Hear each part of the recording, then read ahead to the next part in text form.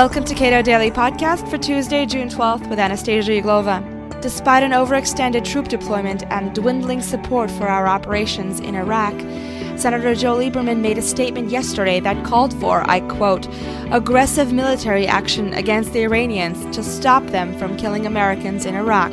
He cited evidence of a base there used to train insurgents to kill American soldiers. The Cato Institute's chairman, Bill Niskanen, speaks out against a strike on Iran in this podcast. Is Iran becoming a significant military threat to our interests in the Middle East? I think that their threat to us is no different than it was several months ago. President Bush put another carrier task force in the Middle East, I think in large part for bluff, in the sense that he wanted to assure the Iranians that they could not increase their threat against us. He has not had occasion to use that force, and he has also backtracked somewhat on his prior position of not having any direct diplomatic relations with either Iran or with Syria. In that Condi Rice has talked with the Syrians, and the American ambassador in Baghdad has talked with the Iranian ambassador.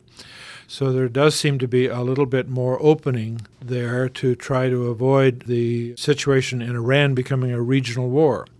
Now, that's going to be particularly a problem for the United States when and if we start withdrawing, to keep that whole area from breaking out into a larger regional war, maybe including Turkey, because there have been some tensions on the Turkish-Iraqi border concerning Kurdish guerrillas. At the same time, Senator Lieberman just warned of a base on the Iran-Iraq border that's training people to kill Americans, and that he's fully willing to take military action against Iran to take them out. What do you think of that? Well, he may know something that I don't about that base. One thing that he should be especially careful about is that the war resolution of October 2002 that authorized the war in Iraq quite clearly does not authorize war against Iran. So if Senator Lieberman or the president wants to go to war against Iran, including an airstrike or any other kind of military action, he must inform Congress about it and must gain their approval. Do you remember the specific wording of that resolution? Well, it is quite specific about Iraq. It does not mention any other country. It does not mention any regional problems. So it is quite specific to Iraq. Both Nancy Pelosi and Hillary Clinton have gone out of their way to remind the president about the wordings of that resolution. And how would Iran respond to any possible aggression on our part? Well, they can respond in any number of ways. They have missiles that reach hundreds of miles. They have recently tested an anti-ship missile in that area. They have a small navy in that part of the world, and they can increase the amount of guerrilla activity, if they have it, in Iraq.